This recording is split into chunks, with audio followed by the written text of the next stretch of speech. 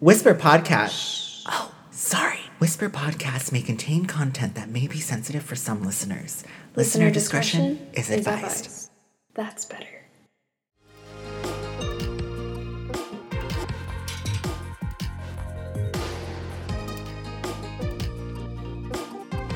Hello, and welcome to Whisper Podcast. I'm one of your hosts, Zach Tyler. My pronouns are they, them. And I'm your host, Dylan Gomez. My pronouns are also they, them. And this is a podcast where the fine arts, true crime, and mental health are a throuple. We bring you episode 7, and today, guess who we're going to be talking to, Dylan? I don't know. I don't know. You don't know? You can share that information with us. Maybe I can give you a little bit of a hint, and you can look in the mirror because it's going to be you. Hello? Oh, today's my interview episode. So you guys are... Yes. I'm going to be answering a couple of questions about myself so you guys can get to know me a little Yes, let's get to know Dylan because as one of your hosts here on Whisper Podcast, you should know who your host is and learn a little bit about them and the things that makes them wonderful. But not only that, it's like the things that they've experienced to become as wonderful of a person as they are today. But shucks. But before we jump on in, we're going to do our little bit of a normal here. And we're going to start off with our first question, which is, how are you doing today, Dylan? I'm doing wonderful. I'm really excited, a little nervous because some of these questions, like I know you're gonna dig kind of deep. So yes. But also excited. No scratching the surface here. And nervous excited, for sure. Nervous excited. I love that feeling. You have butterflies in your tummy. Yes. Yes. You're gonna give me butterflies. Oh, I'm giving you butterflies today. So we're gonna have a little table for two moment, and we're gonna talk with Dylan. So I'm really glad to hear that you're doing well today. I'm glad to hear that you're excited and nervous because if you weren't, that would not be normal. So let's jump on in. So Dylan, I kind of want to ask you, really just, start off easy. What is your morning routine? Like when you wake up in the morning, what is it that you do first? So every morning, I wake up pretty early. I wake up at around 4 a.m. Oh, God. Earlier than that. Oh, God. Yeah. So I get woken up by my alarm. And I sit by the side of my bed contemplating life. No, I'm just kidding. As one should. As one does.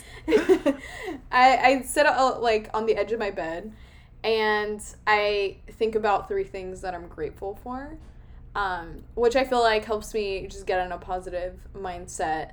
And and that's what I do. I just think of 3 things, and then once I've named all 3, I rise from the bed quickly. I try not to ever hit snooze because for me that is game over. If I hit snooze once, I'm not getting up. Yes. Okay. So I know that this is kind of a silly question, but I know that you mentioned washing your face. What face wash do you use?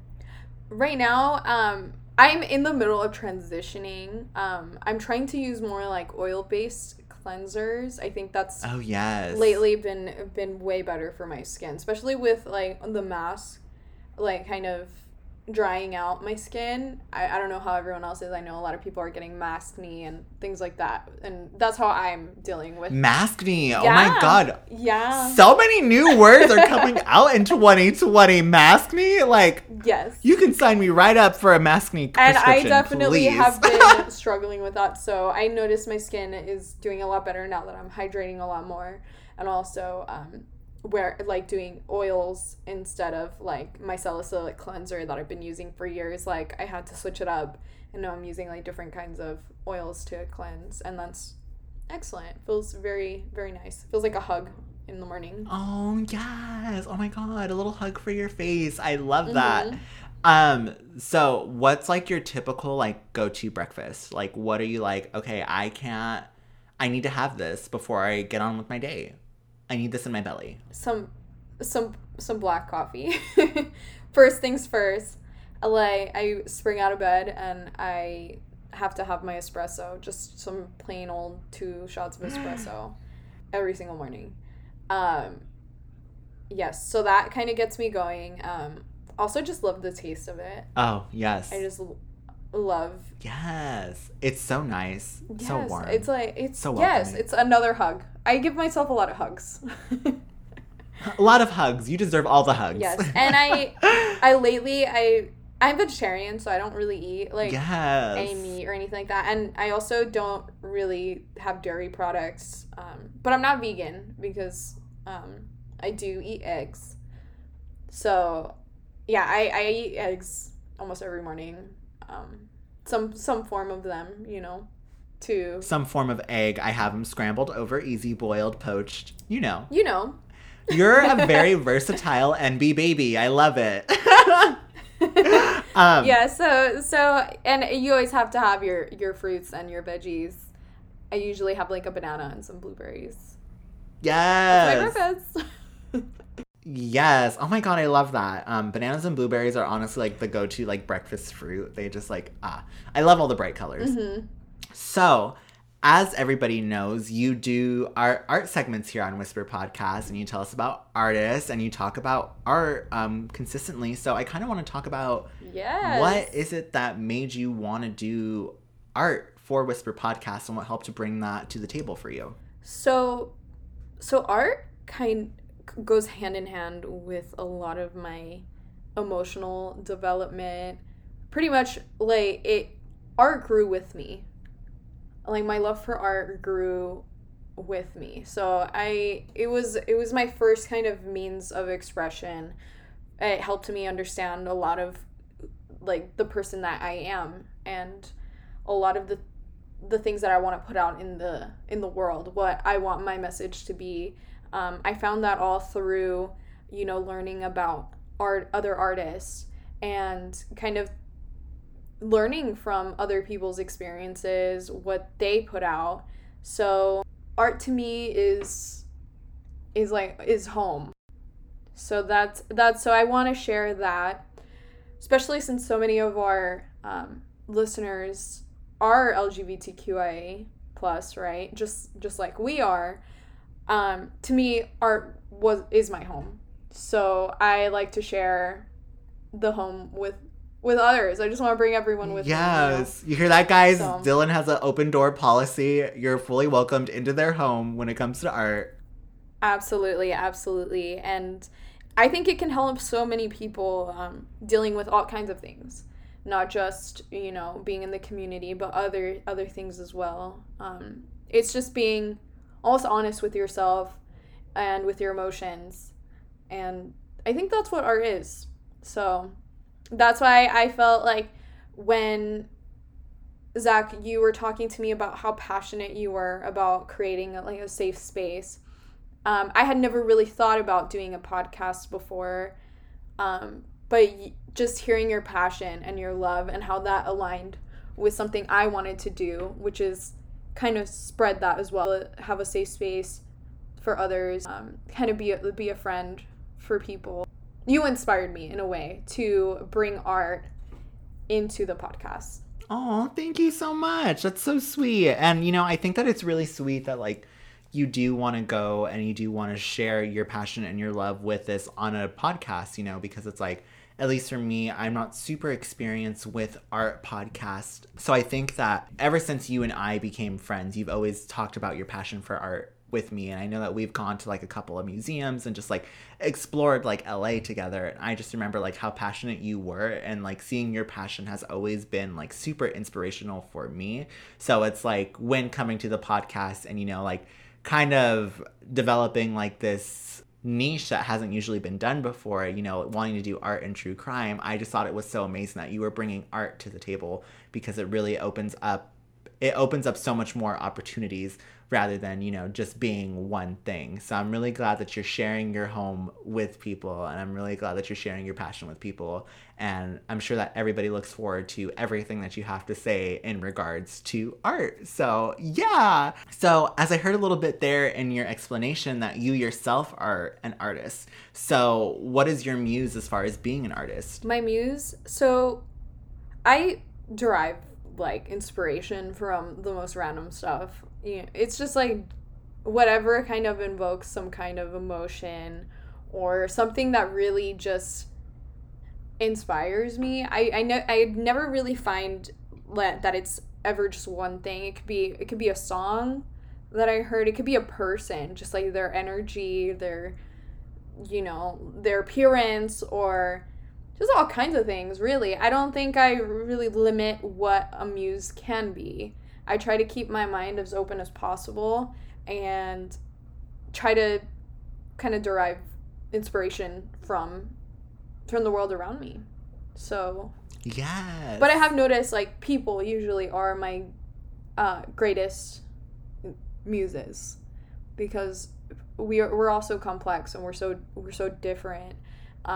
We feel things differently, and we've all lived different life experiences, right? Nobody's lived the same life. Even like a twin is different from their other twin. It's just how life kind of forms us differently. So I think people inspire me the most, but I try to keep my mind as open as possible when it comes to what I call my muse. Yes, I love that. Especially, like you said, people are so diverse in their character that it really does allow so many opportunities to be a muse. And I think that just having people, like, even though it's not your soul muse, having people as one of your muses really just helps, like, broaden your spectrum of, like, what can inspire you and what kind of art you create and the type of emotion that you're going to depict in your artwork. And I love that. I think that is such a great thing, especially because, again, people are just so different and so unique in their each own individual way that it just opens up so many opportunities for you. And I know that I've seen some of your pieces and they're, like, amazing.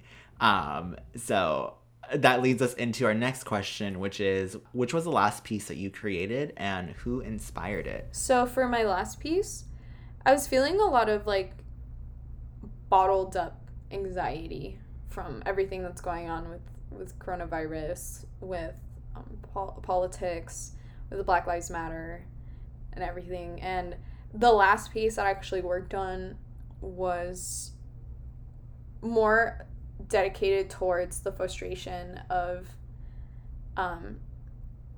the Black Lives Matter movement, and just like the anger and the passion for people not getting the equal rights that they deserve, And for me, that I had to work on something to kind of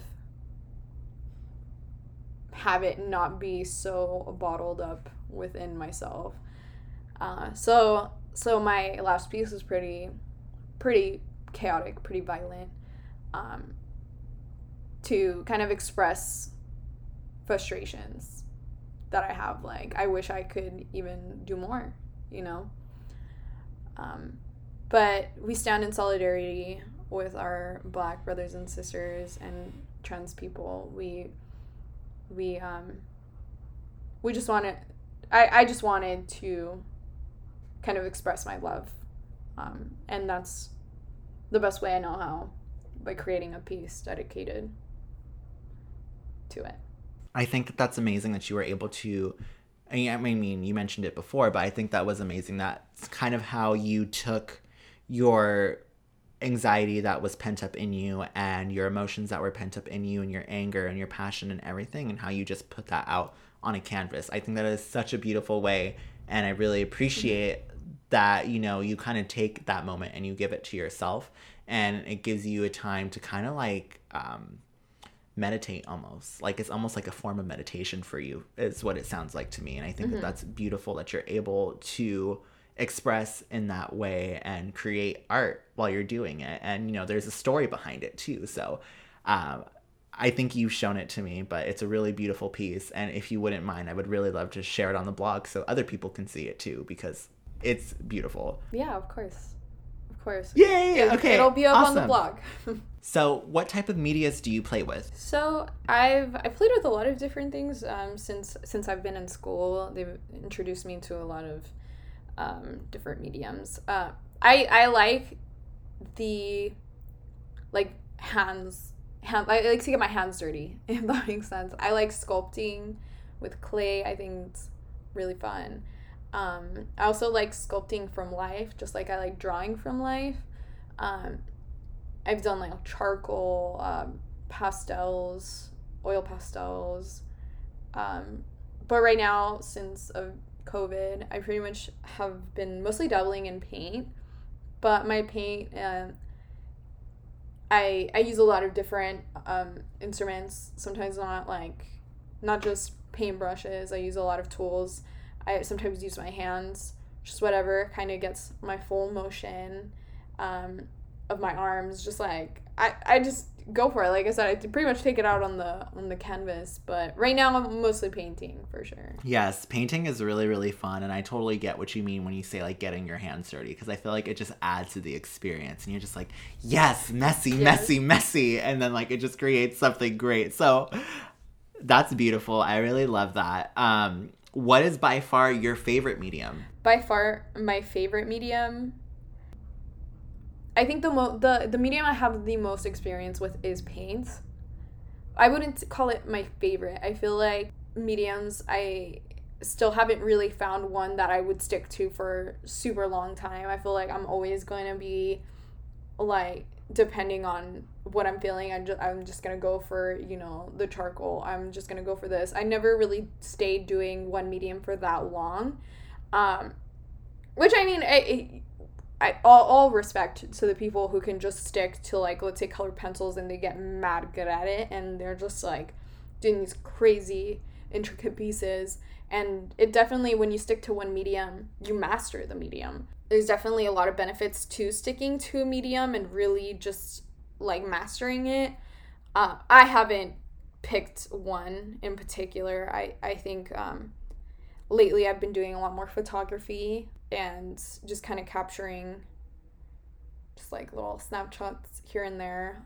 But yeah, nothing I would say would be my favorite yet. Okay, cool. Well, you know what? I like that because it keeps you open, and it really just allows for you to dabble in a little bit of everything, with allowing you to create so much more art beyond just like, just paint, just clay, like just pastels. Like, I think that that's really cute.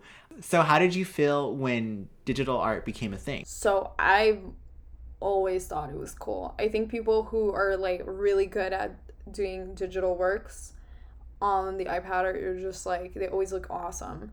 I have not gotten to the point where I'm comfortable still doing digital art that way. Man, I struggle with it, to be honest. I think like that's something I definitely want. Like, I'm gonna make my goal to improve on making sure I know all the settings like on Procreate. I think maybe I've just procrastinated on it because it doesn't feel like paper, and it doesn't feel like I can get my hands dirty with it. So that's why I haven't done it, but I think it's mad cool. I think it's so cool. So I think that Dylan is really just being modest right now, but I fully think that they're amazing when it comes to digital art, even though like they say that they haven't done a lot. But they've designed our cover art, as you guys seen, and they've also designed like our profile picture, and like there's a bunch of other things that they've designed, and they're actually really good at it. So I think that they're just being modest, but I think that you're pretty good at it, a lot better than I would be. So moving forward into our next question, not only do you like to play with paints and pastels and chalk and clay, but also from looking at your personal Instagram, we noticed that you like to play with makeup. So tell us a little bit about your artistry when it comes to makeup, and, what inspires your looks, or like where do your looks come from? And also, how much time does it typically take you to create one look?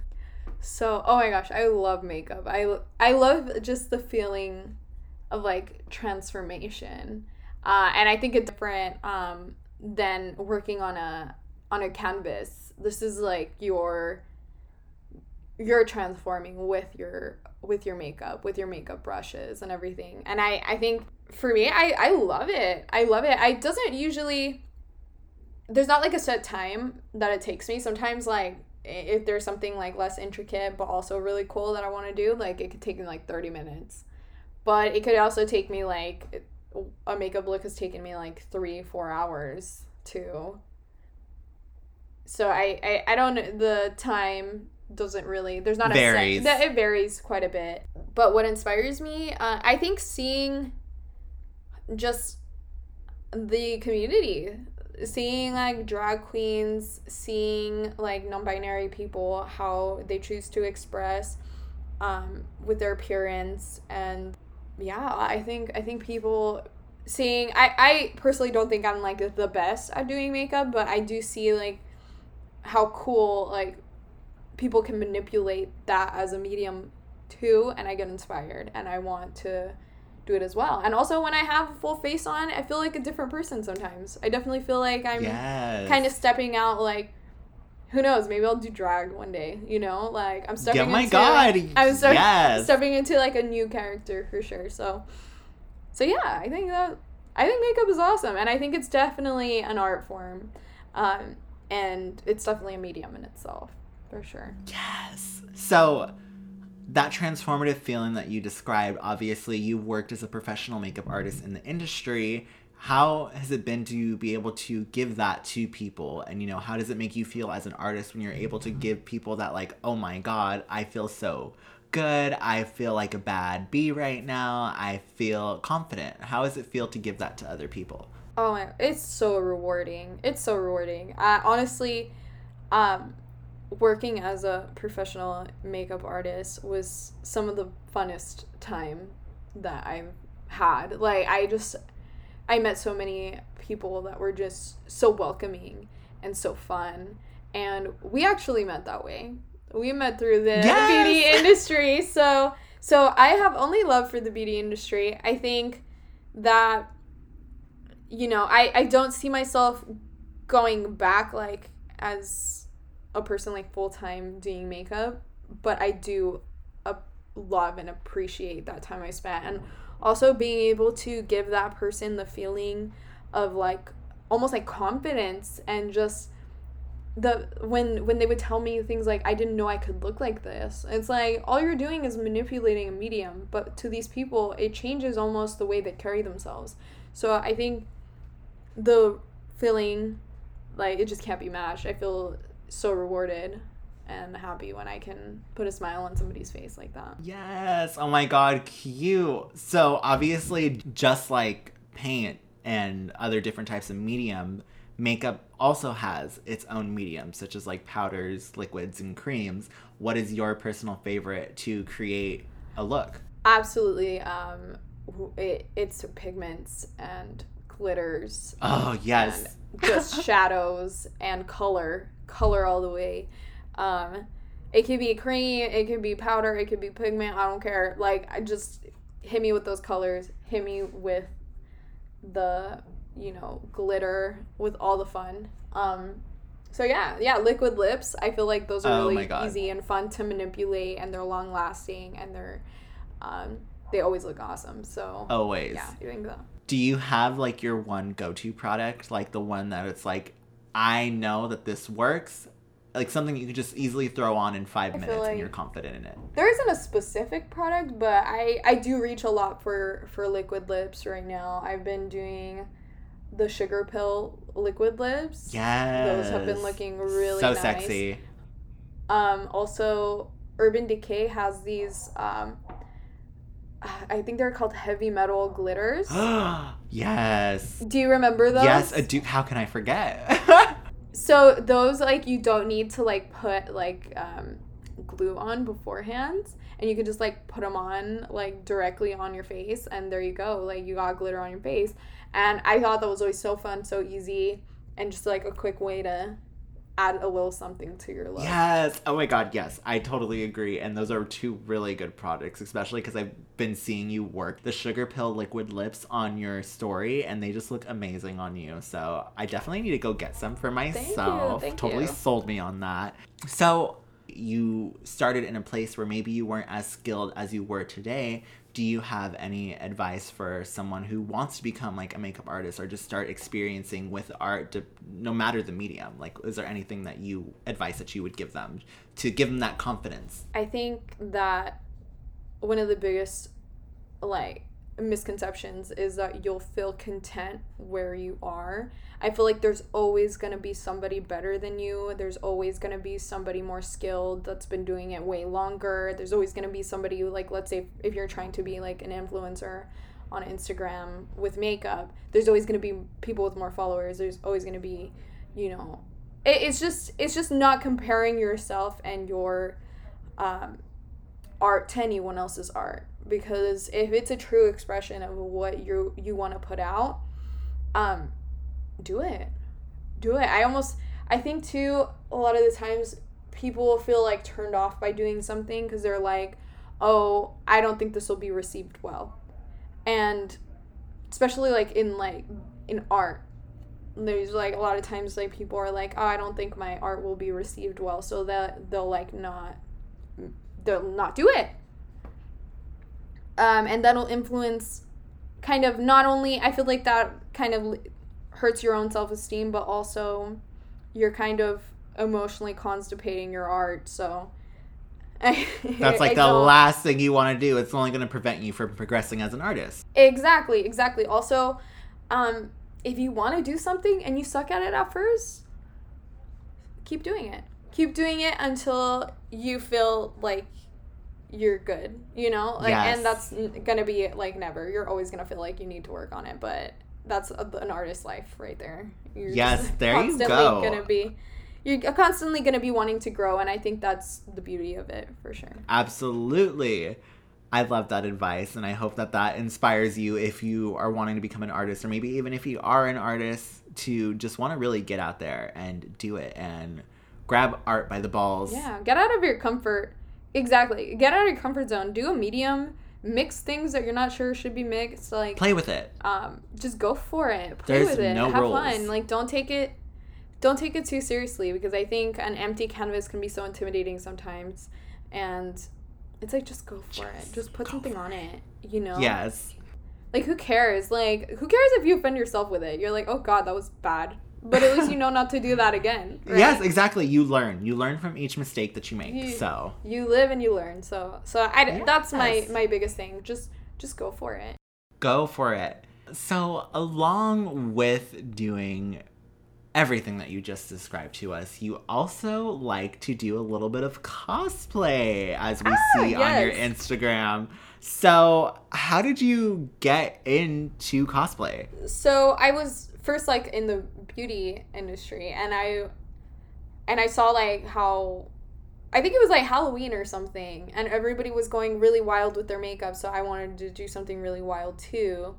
And I think it was last October, that I started kind of getting interested in cosplay, and I started kind of looking online and seeing all of these people doing these amazing things. And I've always been into anime, and I've always been into cartoons, and I just like love animation. So I saw these people like playing with their makeup and playing with their, you know, fandoms.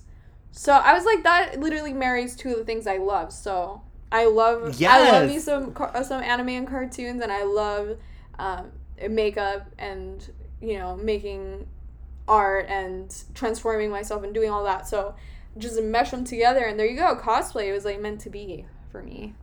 Yes! Oh my God, cute!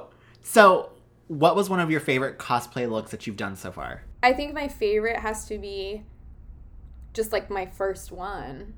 I think it was just because it got me so interested in it, because I was so proud of it when I did it, and I was like, wow, I'm gonna so that's why it'll always have a special place in my heart, because I'm, you know, it like introduced me to the world of cosplay. Also, I haven't done, you know, as much of it recently because of COVID, and it does take a lot of time. It's a lot of work to do cosplay, and so mad respect out there for full-time cosplayers, because they're out here, they're doing that. They're doing that. So my favorite cosplay that I ever did, I told you it was my first one, is actually Tokyo Ghoul. I dressed up like Ken Kaneki from that anime.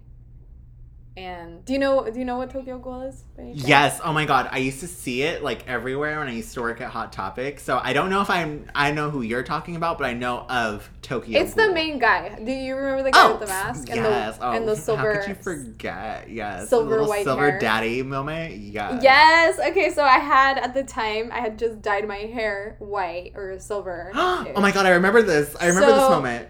So yeah, so it just like looks so cool when I like painted on the mask, and I was so proud of it, and I still think it's super cool, and I had like his outfit and everything, and that's why it was my favorite, because it was kind of an impulse thing, because I was like, I kind of look like him, I'm gonna paint his mask on my face, and I did. Yes, it came out super cool, so that one is still my favorite. So sick, so sexy, so Silver Daddy, we're here for it. Yes. Yeah. So as you've mentioned, you're like super into anime. So what is your all-time favorite anime? Oh, that's a hard one. Depends, because there's like different genres and everything. I wouldn't watch. Oh gosh. Okay, so recently I rewatched Banana Fish, and I really like that one. It's kind of this gangster anime. And it's kind of like a little bit of boy love anime. I'm kind of like, everyone knows it is, but I don't think TV was ready for that, so they didn't do it. But I really like that one. I think one of the first animes I ever watched is Naruto, so I'll always remember Naruto. I think I was a little too young to be watching it. Sometimes I'm like, it's kind of iffy, but yeah, the Naruto. I was really into Sailor Moon when I was younger. Really into Sailor Moon. Oh my god. Gay icon. Yes. So there actually was... Queer icon. Let me correct myself. There was several queer characters in the anime, and I always felt like I knew a little secret. Like it was a little naughty. I was like, oh, it's a little, I probably shouldn't be watching this if it's queer, Oh, yes. Oh. Yeah, so... Saucy. So it was a little... Turn it on when your parents aren't around. Yes. Yeah, and no, actually, interesting thing, like, my parents were always really strict when I was younger. So I wasn't allowed to watch anime. So I wasn't allowed to watch Naruto or Sailor Moon. Because they had some kind of misconception that, like, anime was just, like, hentai. All of it was just hentai, so they were very different things. Yeah, so they was just not allowed, and I was like, Mom, it's not like that. And then I don't know, Mom, where she heard from this, but all my aunts, my mom, everyone thought that it was some kind of satanic like hentai or something, and I was like, what did you guys watch? I was like, literally, I don't watch that kind of anime, but. Even to this day, I haven't really... At least I won't tell you guys. Yeah. Wait, you don't watch hentai? No, definitely I watch hentai, but no, like satanic weird hentai. Oh, okay, got it. I don't know, but that was just what she had told me, and I was just like thinking when I was little, I don't get what's so wrong with it, because I remember watching Sailor Moon and thinking she's so cool and so like powerful, and she's like this little girl who's I think she's like 16 or 14 or something in when the anime was taking place, or I don't know, when I was watching it, she's like 14, and she's like crime fighting and being cool feminist icon. So I didn't see anything wrong with it. I was like, it's just the Britney Spears of the anime community. There you go. And I just thought it was so fun and cool, but even I don't know, it was just a little weird fact. Oh my god. Like why everyone thought it was like evil. But so you and I would have totally been friends if we like went to school together. Because I was literally friends with everybody who was like into Naruto. Like those people were all my friends at that young age. And not only that, but they always talked about like the boys like fan fiction. Like it was Naruto and Sasuke, was it? Is that who like the two paired up? They were always talking about it. I was like, oh my god, I'm so interested. I don't really know too much about anime, but tell me about this little boy love story. It sounds so cute. It's not even, it's just like a ship. They're not actually together. Oh. I know. Oh. I'm disappointed. My heart and my dreams. Their love interests are actually, like, kind of awful. And we're getting off topic, but pretty much, like, their love interests don't make any sense. Like, Sasuke with Sakura doesn't make any sense. Even Naruto and Hinata, I like them, but they kind of, him and Sasuke had more chemistry. Come on. Oh, come on. We know it. I don't know it, but you know it, and I trust you. But we would have totally been friends in elementary school for that reason. So obviously, till this day, you still continue to watch hentai. So what? Hentai. Oh, no. Even to this day. Correct myself. Hentai. Thank you. You continue to. Sorry, that's where mine is right now, in the gutter. But till this day, you still continue to watch anime. What keeps you interested in it? It's just, it's awesome. I feel like it's a kind of it's just like a different kind of medium in like animation. I feel like you can accomplish so much in anime. I feel like the expressions can be so much more dramatic. Fight scenes can be so much more dramatic. Just what you can manipulate with an anime, you can do a lot more with an anime than you can with a live action. Yeah, like I said, the dramatic, you can take things to the extreme, and it looks awesome. So I love it. Yes. And I think the stories are fun too. Like, it's like watching regular TV, only cooler. So that's why I like it. Yes! Oh my god, I love it. You're like, fuck reality TV. I'll go enjoy my anime. Don't need that drama, but we'll for sure love this drama. Yes. So, yeah, no. I think it's awesome. So, referring to your childhood and some things that interested you, what was one of the first CDs that you've ever owned? Okay, I don't remember exactly which was the first one, but I remember, like, being a child having 4. Okay, let's tell them. And I remember having Mariah Carey's, like, Butterfly. Okay. And I remember having Britney Spears. Yes. And I had, the Black Eyed Peas. Yes, okay. And then I also had Shakira's album. So yeah, I had like the coolest music taste. Yes. First of all, I lied. I also had Christina Aguilera. Oh my god. So you're literally creating the formula for a perfect queer person. Yes. That's exactly what you're doing. Yeah, I was listening to, like, My Humps. Oh, yes! Okay. You're like, oh, tell me more about your humps, grade. Fergie. Yeah, exactly. I was, like, singing that, blasting just, My like, lovely pop lady queens. lumps. Yes. We love pop queens. Continue to love pop queens. Yeah, it was still, to this day, right now. Still loving them. All of them. Queens, all the time. All the time. For sure. As I'm wearing this Ariana Grande. Yes! Oh my god, it's so cute. Yeah, it's from her Sweetener tour. Oh, I really wanted to go to that, but I didn't. Really sad and disappointed. I saw her twice during that era. Wow, TFTI, Dylan. Anyways. So, obviously, as you've kind of mentioned before, you love black coffee. You love your 2 espresso shots. So obviously your love for coffee had to start somewhere. Did it start in your childhood? It did, actually. Really? Yes, my parents drink so much coffee. It's wild. But I remember growing up, I had really bad ADD, and it was really hard for me to focus in school. And some doctor told my parents that if they gave me coffee, it would have the opposite effect. The caffeine would actually calm me down. Which I don't know if it ever worked, but I just know that I started drinking coffee like when I was like the placebo worked. Yeah, when I was like really young, I started drinking coffee. So, I mean, I'm fine, but now I have a mad caffeine addiction. What's up? Understandable, as one would. Yeah, I don't know if that actually helps or not. I couldn't tell the difference. If anything, maybe I was a little bit more hyper, but as long as it gave them a little peace of mind. Yes. Peace of mind for somebody, even if it's a placebo. So I think that that's such a cute little memory from your childhood, and I think that it's really cute that that's how it started your love for coffee, and you still continue to love coffee as much till this day. Along with that memory, do you have any other childhood memories that you like to keep in your back pocket?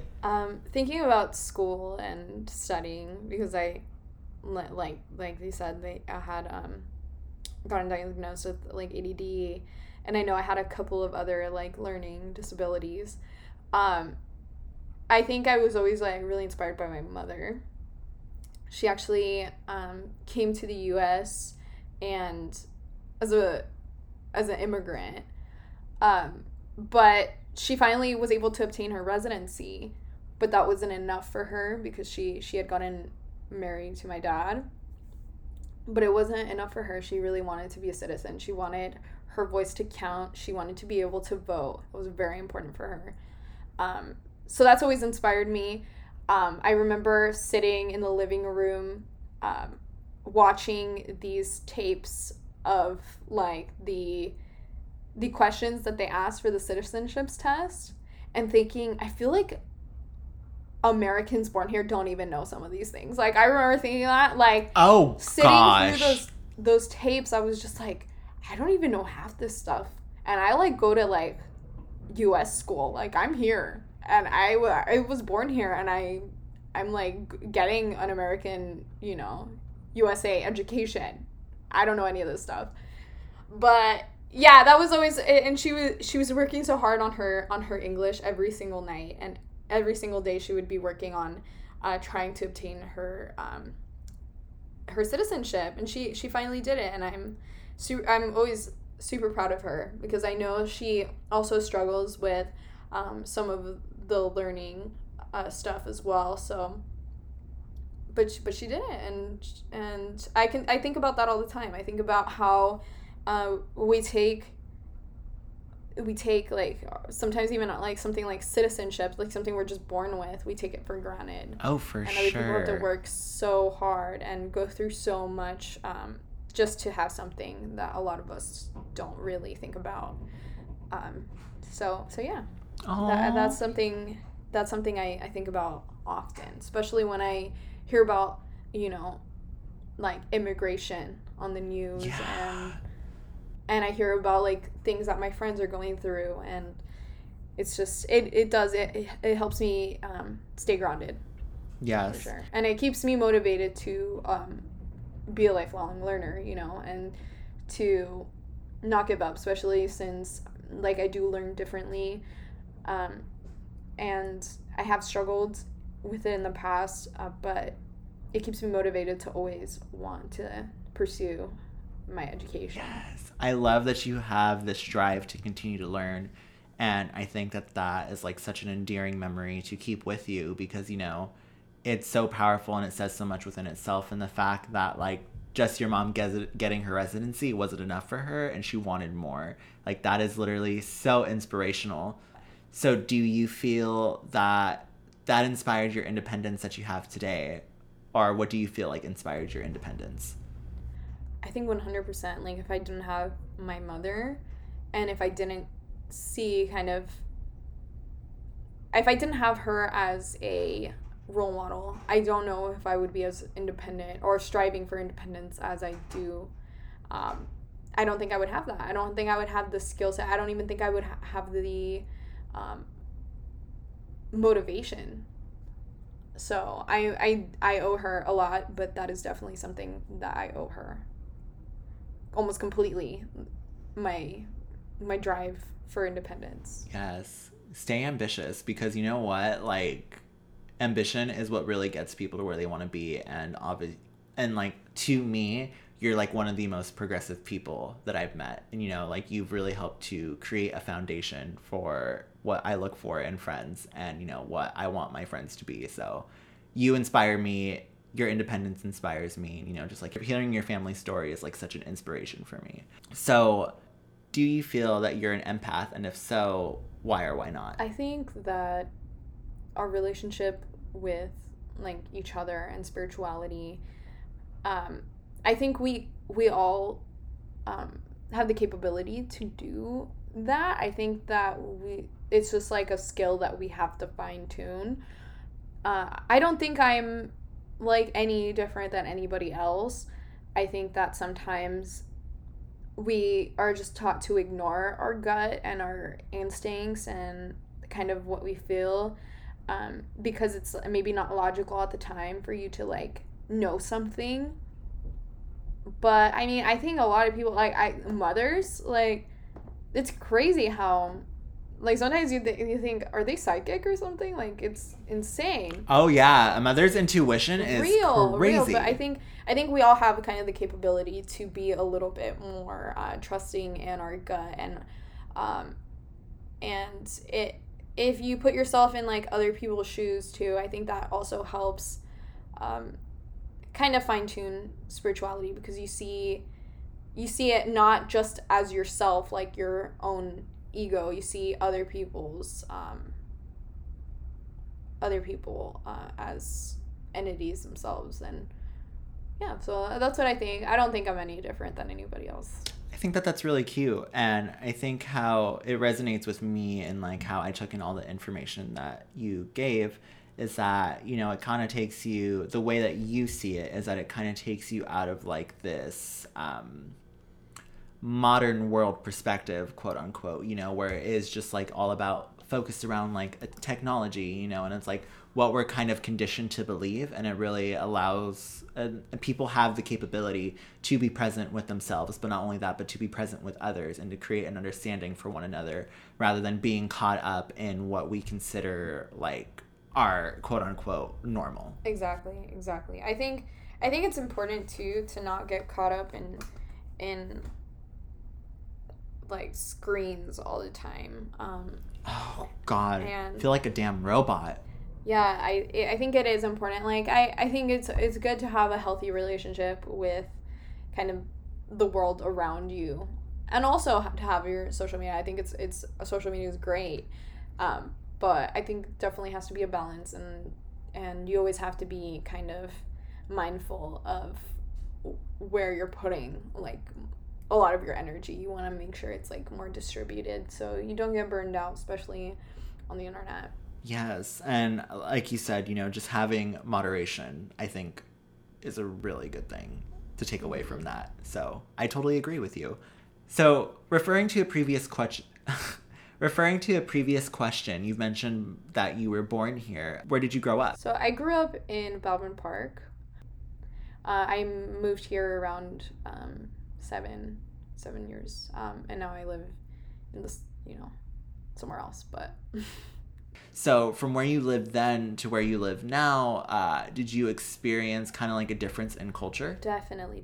So right now, where I live is primarily white people and a significantly older population over here. Like there's, as opposed to Baldwin Park, that was primarily just like people of color.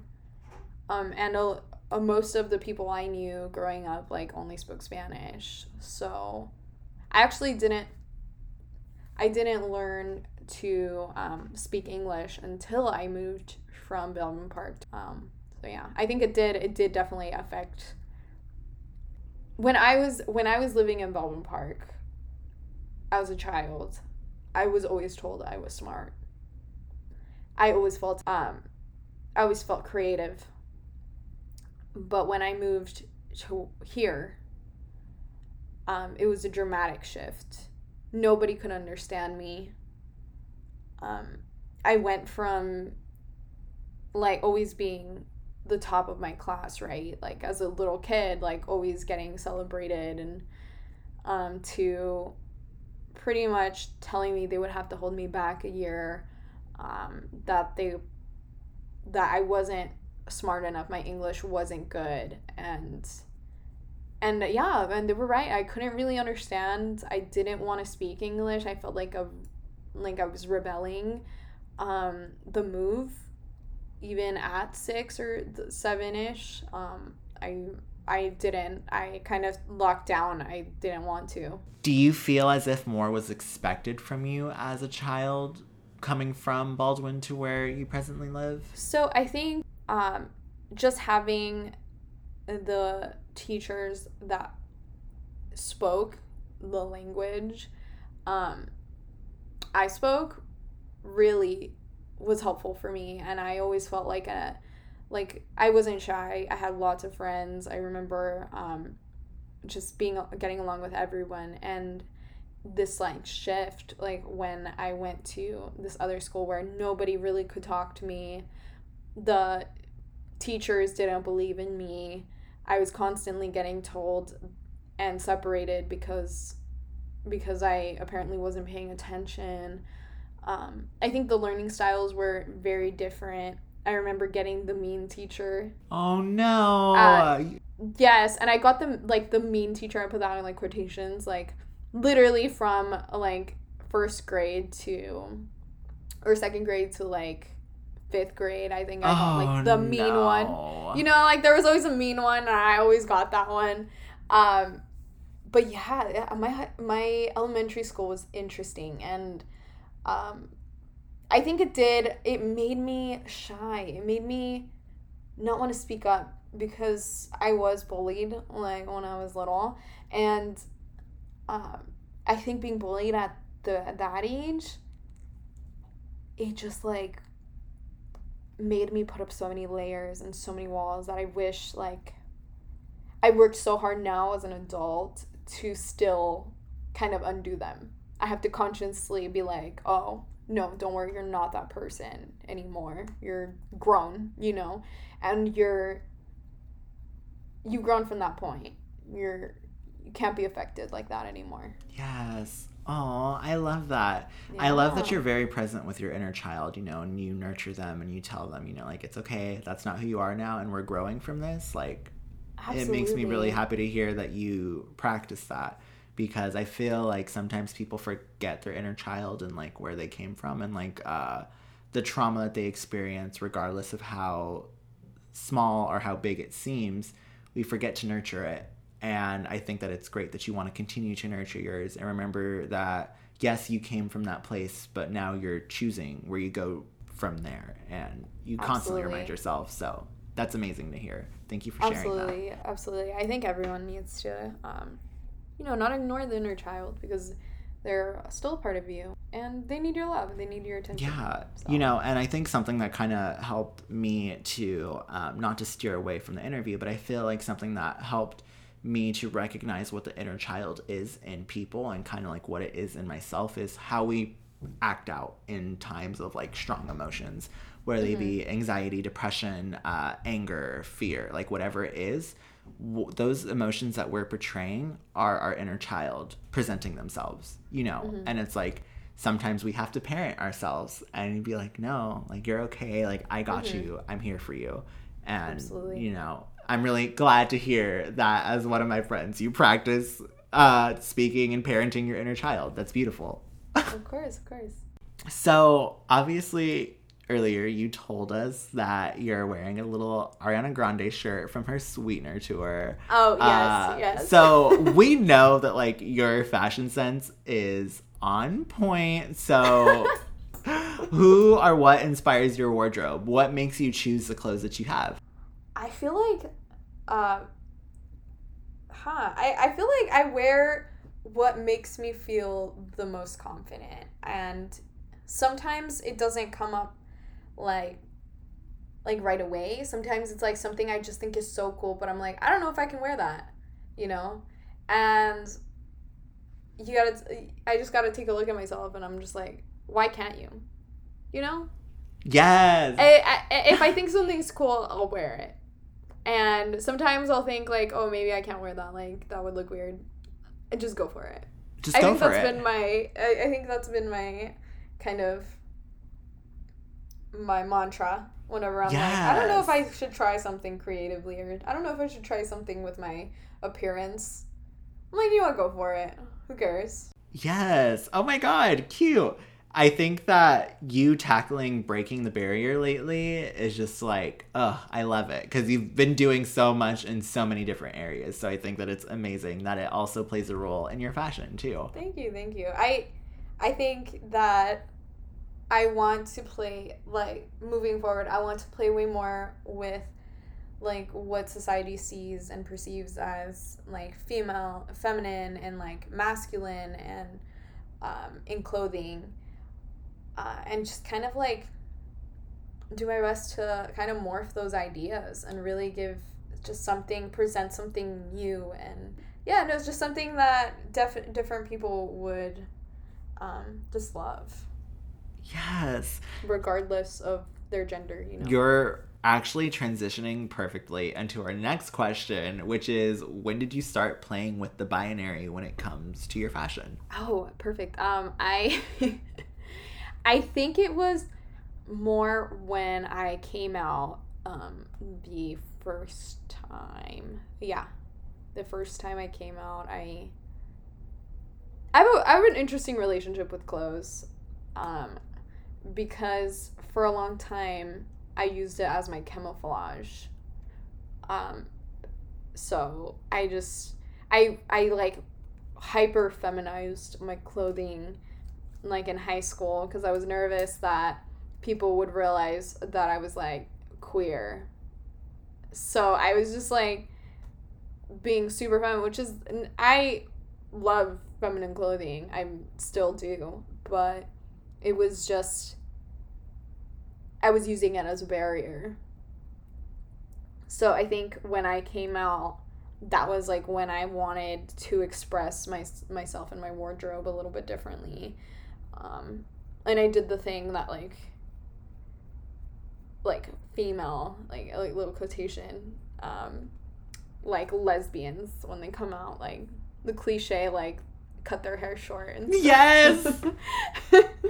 And I did that. So that was the first time I came out. I came out as a bisexual woman, and then I came out as a lesbian. So it's been a process. Oh yeah, for sure. So with that being said, how many times have you come out? I think I'm gonna be coming out constantly. I think it's like I don't even know. I don't even think I've counted, because I feel like coming out is like a everyday experience. A whole new coming out every day. I feel like I have to, every single day I have to come out to somebody, I feel. And you know, if some person, you know, uses the wrong name or something and I have to come out to them, I'm like, oh, actually I'm non-binary and my name is Dylan. It's not my other name that I have there. Yeah. So it's just like, I don't know how many times I came out, but many. But I think the like 3 different kinds of coming out that I've had so far was, I came out as bi. Or no, there's more than that. I came out as bi, and then I came out as a lesbian, and then I was like, oh, no, I'm queer. And then I came out as queer, and then I came out again by like just saying like I'm just kind of into, it's like hearts not parts. Yes, little hearts not parts moment. Yeah, and thank you for the phrase. You were the one that said that, and I was like, I'm taking that. Every time somebody asks me what my sexual orientation is, I'm just gonna say hearts not parts. Hearts not parts. Yes. So when did you discover, like, how long ago was it that you discovered that you were non-binary? So I think that I didn't have language for it, but I actually think I realized that I was like a trans person when I was around 12. That was... Really? Oh my gosh, that's such a young age. That was like when I realized that something gender-wise like wasn't right. I thought at the time that I was like maybe a trans boy, perhaps. Like I thought about that a lot. Yeah, but I realized I was queer, but like gender queer, before I realized I was even into like women, so, or other trans people. That's amazing. And I can't imagine what that's like, you know, because considering society's social norm, not putting like any type of binary to anything, but it's just like to find yourself in that place of like, okay, I think that I am like some type of transgender, like I relate to that in some way. So it's like I can't even imagine, you know, like how you felt, like, because did you like people at that time? Like, did you find yourself like finding people attractive at all? Not when I was like 12. I think I was a late bloomer, actually, when it came to being like having attraction for others. I didn't really like the queer feelings that I had. They were all like they were about my identity. It wasn't so much about my attraction to others. I think I ended up like first feeling attracted to somebody like when I was like in high school, like senior year maybe. I think I was like 18 already. Oh, so, wow. So yeah, I was older. I felt pressure, like social pressure to like of date. Course. as a young person, I felt like people would always talk about how other people were, you know, attractive, and I kind of played into that a little bit. I would agree and stuff, but in reality, like, I didn't care about that. I just want to watch Not me. I just want to watch anime. I just want to watch my anime. Yes. So, you know, mentioning that you've had your queer feelings at a young age, do you remember anybody that, like, brought up those feelings for you? Would it have been that person that you mentioned in high school that brought that up, or is it someone totally different? Like, it could even be, like, actor, actress, like, musician, like, cartoon. Yeah, so there's a few. I feel like once you, like, I like, broke the seal. Like, it was, like, once I broke the seal, I felt like I found so many people attractive. So yeah, it's interesting. But before that point, when I was 18, I, like, thought I was asexual. I never came out. Okay, I could totally see that. I never came out as asexual, but I definitely... Actually, no. I did come out to somebody I was trying to date as an asexual. Oh, I did come out once because I didn't want to sleep with him. You know, oh, God. Can we first talk about... Okay, no, we're not going to go down that rabbit hole. Go ahead. I'm interested to go into that rabbit hole after we're done recording, but... Okay, let's go into that rabbit hole. Yes, so pretty much, yeah, I did think I was asexual, but I was definitely genderqueer for sure. And then, I think I must have been watching, like, maybe, like, a music video or something, and the girl just looked absolutely stunning, and it was Shakira. Oh my God. She's absolutely beautiful. Really just be looking beautiful in music videos. Like, girls just be doing that. So gorgeous. I love women. Okay, go ahead. Yeah, I love women too. So yeah, I think it was actually Shakira who did it. Oh my God, yes, Shakira! Stealing Dylan's little heart. Oh my gosh, I'm dead. Yeah, it was her. I think she was, like, the first one. I was like, oh my gosh, she's so yes, so hot. Yes. But I don't really remember having any crushes, like, in high school or anything like that. I think I ended up coming out to my best friend, like, 2 years after I graduated from high school. And he's gay, so it was just easier. And when I came out to him, he was like, okay, we're making you a Tinder.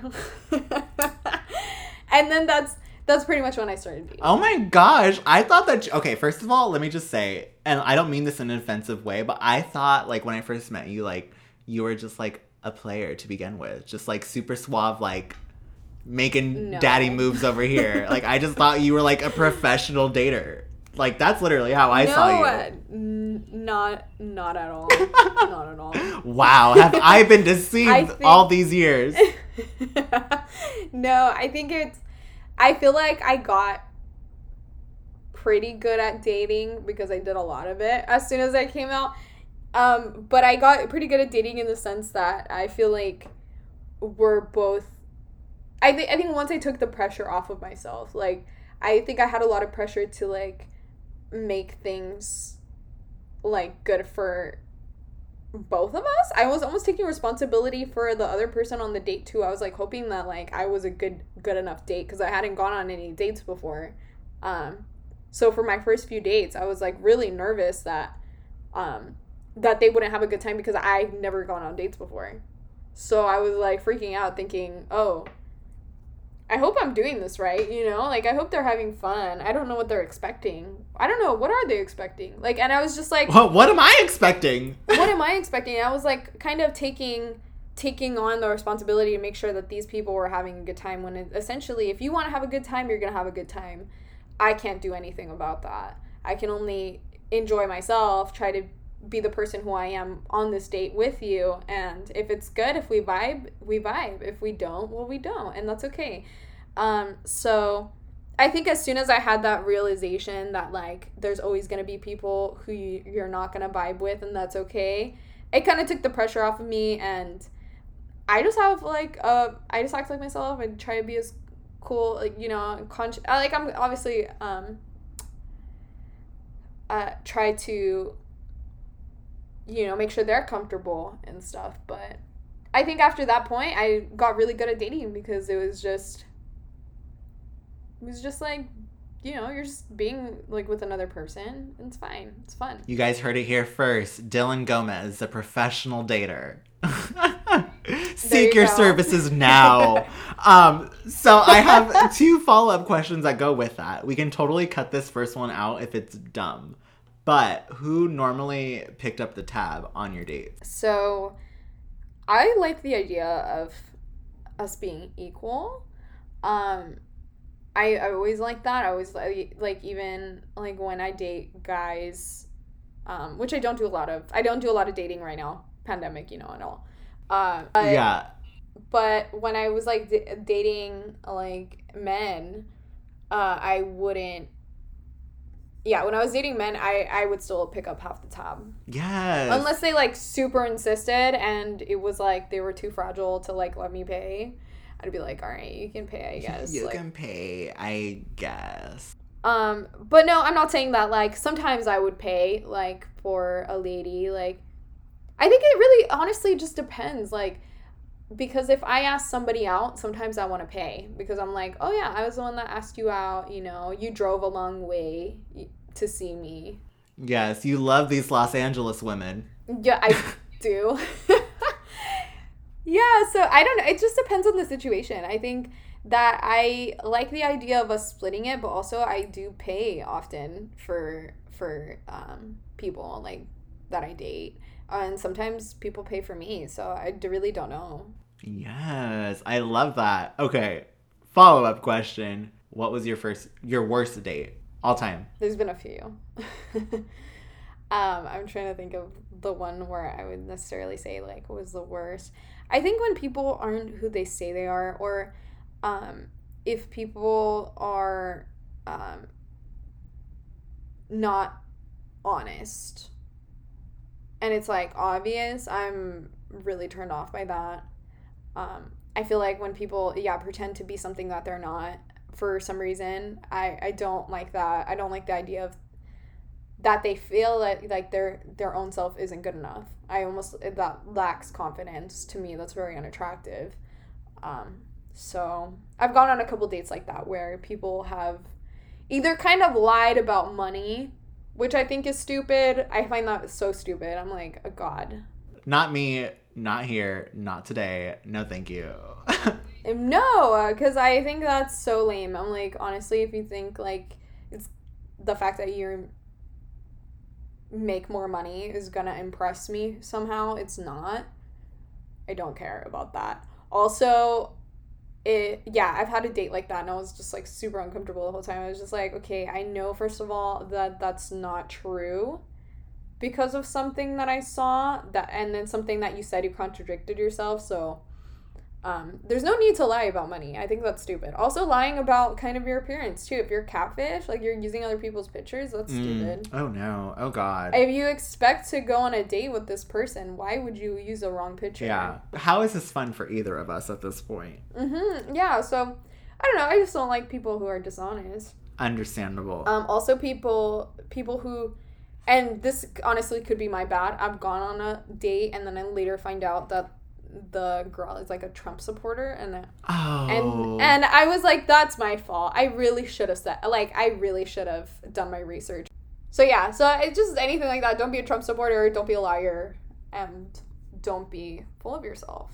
And you'll have a good time with Dylan. And you'll have a good time with me. I'm a good time. So referring back to you coming out as non-binary, you've obviously evolved into Dylan and who you are today. How was that experience for you? I think that coming out as Dylan has been harder than previously coming out for me. I think even coming out the first time, it was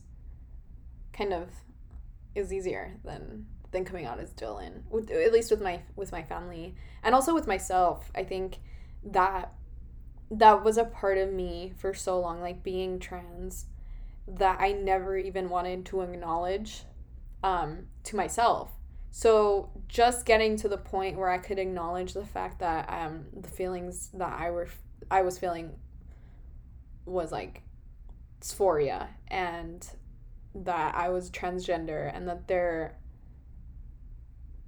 that I was part of this community. Like, there's nothing wrong with it, but it was just the progress of me coming to terms with it that was, for some reason, so hard for me to even say out loud for so long. And then once I came out, I think my family was more exposed to what it is to be gay, and they had already kind of had some time to warm up to that idea. And then I kind of hit them with a curveball. And also, like, having my parents think that it's something they did for me to come out the way that I am.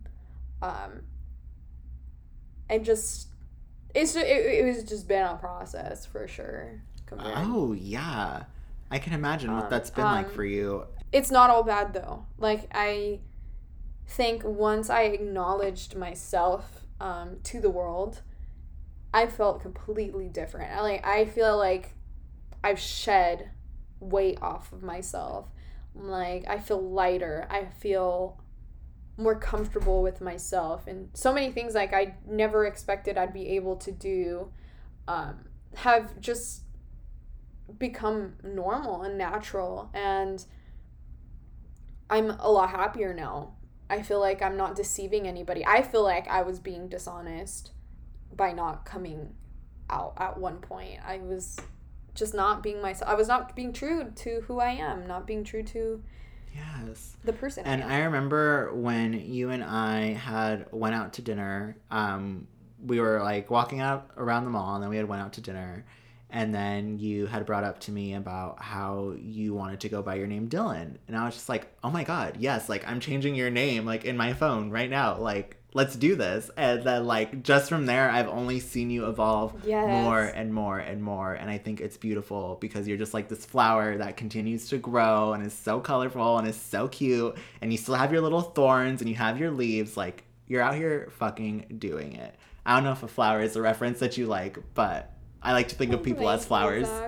Good. I like it. I love flowers. So as you mentioned, like, in your response, you had said that, you know, it kind of threw your family a little bit of like a curveball. So how did that conversation go for you exactly? And how did you feel? Yeah, it was surprising because I felt like definitely, like, my mom has always, like, mother's intuition. Like, she's always known that I was different. She's always given me like more attention, I feel, than my siblings, because I think that she was worried about me. Also, I know for a fact, like, there's been instances where she's asked me things that I feel like you don't ask unless you think that your child might be transgender. So I thought that she would take it a lot better. I understand, like, that's just what I thought how it was gonna go. Because I was like, Mom, like, you knew, you were right. But I guess maybe she just didn't want to be right or something with that. And I think that her idea of transgender was very different. I feel like her idea of what transgender is just like what she's seen in the media. And sometimes we are just not portrayed well. So I don't blame her for being scared. But yeah, it was kind of hard doing that with her. But I think little by little she's starting to understand. And also I feel like she was thinking it was her fault or something, like it was a bad thing. And she almost like I was rejecting the name she had given me. And I actually picked the name Dylan with her in mind. So it wasn't like I was like rejecting her or the person that I was before coming out. I'm still that same person. I just feel like I've accepted a part of myself now that I didn't want to come to terms with before. I love that. So you said that your mom had these inclinations about, you possibly being transgender. Is that something that you feel comfortable like discussing a little bit more in detail? Yes. So I actually had to get surgery when I was, I think, 16. I had to get, like, some ovarian cysts removed. But it was pretty bad. Like, they were gonna remove, like, my, like, left ovary. So, she asked me, she's like, okay, so if they have to remove your ovaries, like, both of them, and you have to be, like, on hormone replacement therapy, right? What kind of hormones would you like to be on, kind of thing, which I thought was a really strange question at the time. Also, I remember her crying because I wouldn't be able to have children, and in my head that was, like, never something I was concerned with when I was 16. I was like, okay, if they have to do it, they have to do it. Like, they have to remove them, they have to remove them. What kids? Yeah, I was like good, and I told her that was, like, the first time I had ever mentioned to her. I actually was, like, cool with the idea of adopting a child. If I were to have one, I would just, like, want to adopt one. If one were to, like, because actually what ended up happening is they didn't have to remove my ovary. It's, like, there still, so I can still technically have children. But yeah, and it was kind of a crazy moment for her too, just because I think she just really wanted grandchildren. But at the same time, she asked me what kind of hormones I wanted. Also, she had asked me that before when I was a lot younger. She asked me if I ever thought that I might be a boy. She asked me that, like, on 2 or 3 separate occasions growing up. And I always got super scared when she asked me that. Yeah. Actually, I would get so freaked out. I would be like, what, did I do something, like, wrong? Am I, like, not a good enough girl? I was just, like, thinking, like, I was broken or something. And then I would go back and try to bury the feelings, the queer feelings. But every single time I denied it, like, it was the worst thing ever. It was like I committed a crime or something. Like, I murdered somebody. Yeah. I'd be like, no, I'm so feminine. I'm such a girl. I love Barbies. Yeah, Barbies. So I feel like Barbies. I feel like that kind of plays into what you were mentioning earlier, where you've, like, excessively, like, feminized almost. Yes. I think I did that from. I think it got really obvious and really bad when I was in high school. And what makes me sad too a little bit, still right now, because my mother, she always brings up who I was in high school with so much just love, and she always brings up how I used to dress so elegant and so beautiful, and that she always wanted me to dress her because I guess I dressed really cute. Which, I don't know if we're, like, remembering the same outfits, because I didn't think they were that cute. But, but I think sometimes it does kind of hurt a little bit, because I'm like, oh, man, like, I wish I could bring you that much joy now. And you could think those fond thoughts of me right now, instead of, like, someone who was so broken and so, like, hidden from the world, you know. It's like hiding behind a mask. I was hiding behind a mask, but you liked my mask. And sometimes when I'm feeling really emo, I'm like, you liked my mask more than you liked my... You like my mask? Yes! You like my mask more than you like me. That should be your autobiography. You liked my mask, but you didn't like me. More than you liked me. Yeah, there you go. Wow, like, that, I can't imagine what that feels like. But, you know, do you feel as if she's gotten more progressive with time, or how do you feel like she is presently? Definitely. I think, especially with my mom, I don't think sometimes people, like, your parents are trying to hurt you. At least I know my mom isn't, like, ever trying to hurt me. I think, like, she has so much love for me, and I love her too. And, but I think it's like we've failed as a society to educate parents, you know, to having queer children. We failed in that way. I think a lot of people, especially from the community, would have had just a way easier time if their parents just like understood the basics of it and how it's not the end of the world and how it's not the most awful thing ever. It's actually just a part of them, and it's not great, it's not awesome, it's just a part of them. And learning and teaching your child to cope with realizing that they are different when there's always so much pressure for people to fit in, I think is big. A lot of people who are queer are a part of the community can relate to that, you know, because it's like, I feel as if we've all experienced something with our parents, you know, in regards to either our gender identity, our sexuality. So I do agree that we did fail as a society in that way, and especially considering the time, you know, when your mother was born and when your mother grew up, and, you know, when, like, during that time period that she grew up, it was significantly different, you know, absolutely, than what we're currently living through right now. Yeah, no, I definitely think that we're improving so much more, like, little by little every day, right?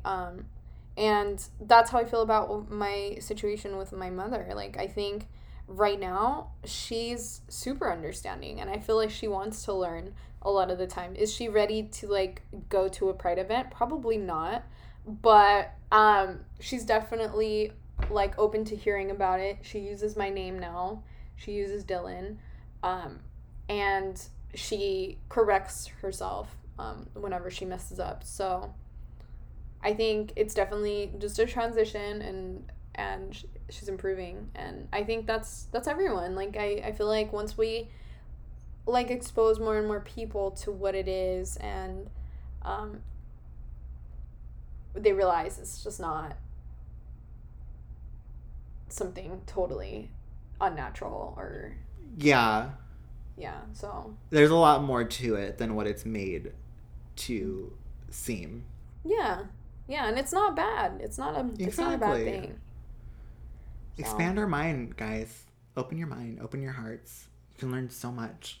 So I know that you had mentioned that your mom may have socially been influenced, you know, by what to think in regards to, like, you know, gender identity, sexuality, and, you know, it's like what parents see in their child. Do you feel as if she was culturally influenced? I think so. In any way? So she was raised in a small town in Mexico. So I definitely don't think that she was, like, exposed to anyone transgender at all, like, that she knew of. Even a lot of people that are gay in the small town, I feel like I know all of them already. Like, I know of them because it's, like, 3 of them.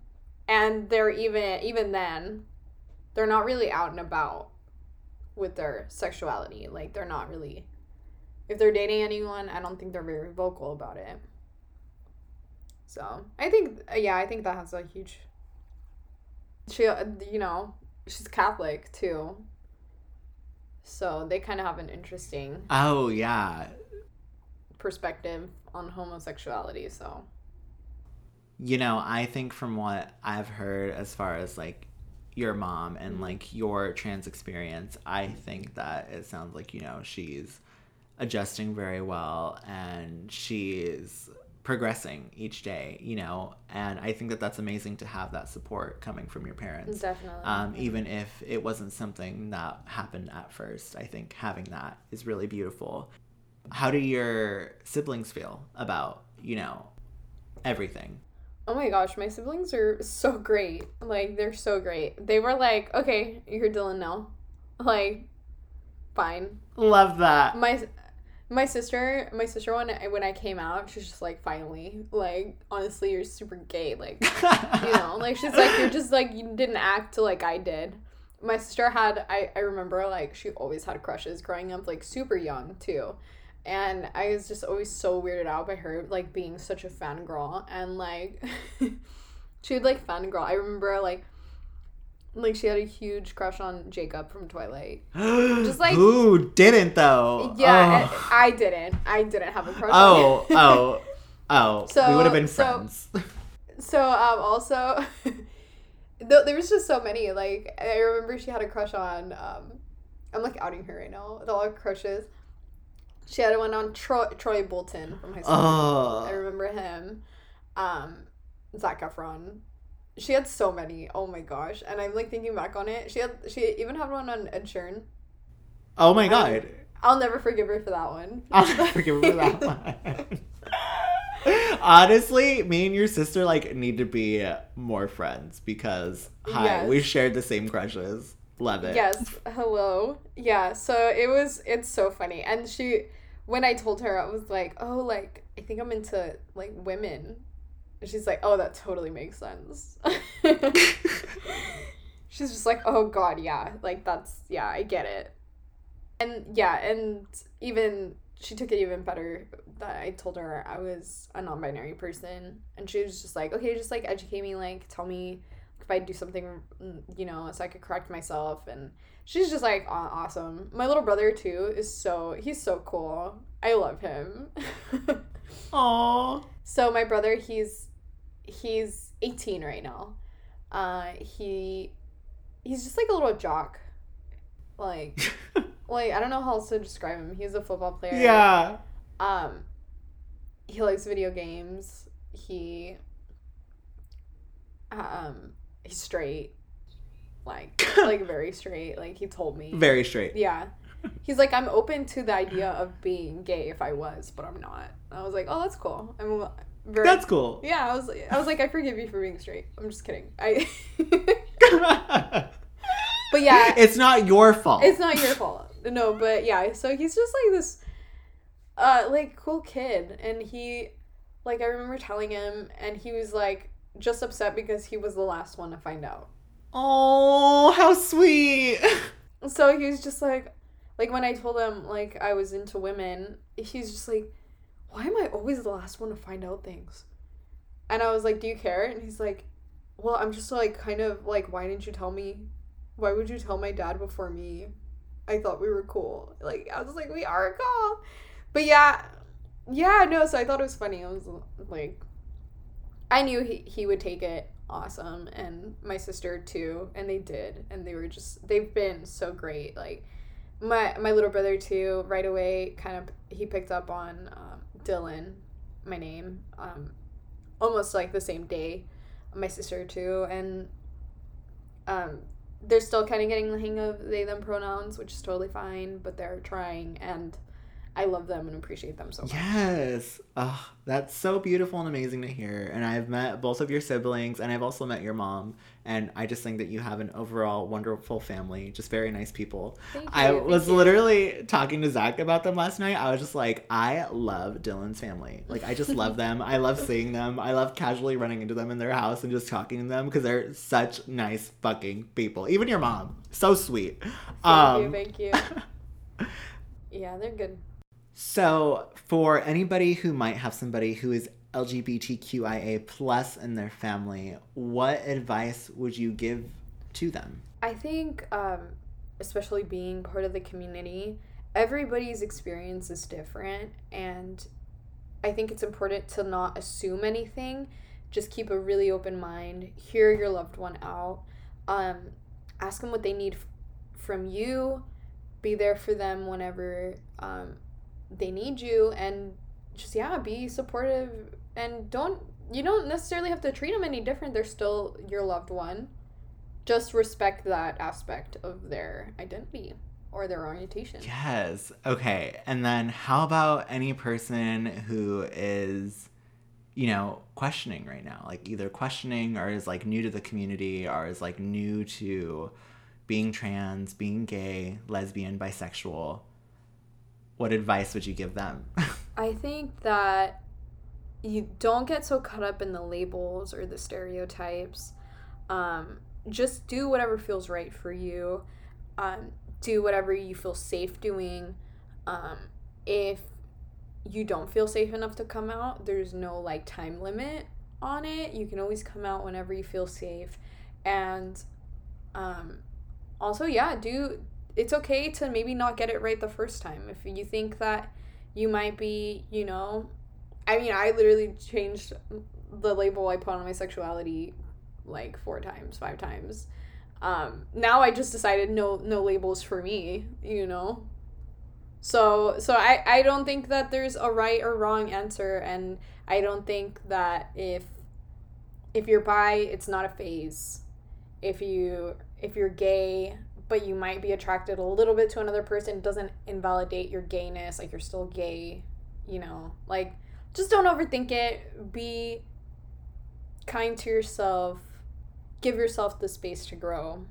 And yeah, and don't get too caught up in the labels or the stereotypes. That is the perfect advice.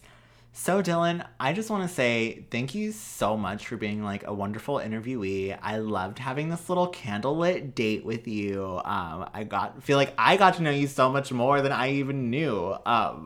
So this is just great, and I thank you for all the answers and all your responses and just being, like, so in tune with all the questions. I really, really appreciate it. Is there anything that you would like to add before we end this episode that we feel like we should know? Give us a fun fact. Something, a little something. A little something. I think that I'm just really grateful to have you as a friend, have my voice, you know, just like even on this podcast or just in general, being able to speak up and live my life as the person that I am, and not fear for my safety. I'm grateful for that, and I'll always try to be there for the people who don't have that. So, yeah. I love that. I love that so much. Thank you. And thank you, Zach, for being, like, such a great interviewer. Oh, thank you. And really getting me to spill my guts, and this is fun, almost a little therapeutic. Yes. Why not, you know, talking about everything. We just unpacked so much. Unpacked all the Dylans. All the Dylans. The childhood Dylan, the, like, all the Dylans. They're out here. The Dylan timeline is here. You can find your Dylan timeline here on Whisper Podcast, episode 7. Mm-hmm. And yeah, and thank you so much. I always feel so comfortable talking to you about these kinds of things, because you're such an open person yourself, and you're very like, kind, and I almost feel like you don't judge. So I want to say that I appreciate you. I appreciate you too. So. Oh, you're so sweet. I love you. I love this conversation. It was so great. So Dylan, tell everybody what they can look forward to next week. It's a little bit harder of a topic, if you will. So next week's episode, and you guys are gonna love and hate this topic. Yeah. You're gonna love it because it's gonna be super educational. You're gonna hate it because it's awful. But it is Zach's true crime episode on the... Wait for it. Gay panic defense, guys. It's bad, and it's real, and it happens all the time. So, yeah. Stay tuned for that one. Yeah. So, won't be a lighthearted conversation. Just be mentally prepared for that. But before we go, Dylan, obviously we always spotlight a foundation for this episode. So I hope that you have one that is close and near and dear to you, and you can recognize and that we can donate to. So the spotlight organization that I picked today was Gender Spectrum organization. You can read up on their website, genderspectrum.org, and donate there. Yes. Okay. So we'll be sure to list that in the show notes below, but it'll also be on our blog. Thank you so much, Dylan, again for this interview. I'm sure that everybody is looking forward to seeing your artwork and also seeing a little bit of cute pics in your cosplay and your makeup and everything on our blog. But otherwise, we are Whisper Podcast. Thanks for listening to Whisper Podcast. We're Zach and Dylan, and you can find us at Whisper Podcast on Instagram and on Twitter at Whisper_podcast. Visit our website and blog at thewhisperpodcast.com. Interested in chatting with us live? Send us a DM at one of the social sites or reach out at whisperwfpodcast@gmail.com with potential interviewee stated in the subject line. Cover art by Dylan Gomez. Editing by Zach Tyler. Music by Audionautics.com. You can listen to us on Spotify, Apple Podcasts, Stitcher, Google Play, and SoundCloud. Love the show? Please rate, review, and subscribe to us on Apple Podcast. We are a completely independent show, and if you'd like to give your support for the show and get a shout out on air with a special gift, you can find us at Whisper Podcasts on Patreon.com. Zach and Dylan are not licensed professionals, nor do we claim to be. Podcast is intended for entertainment purposes only. If you or a loved one are in need of immediate help, we recommend that you contact a licensed professional or a hotline pertaining to your needs, which can be found on our website under the Help is Here tab.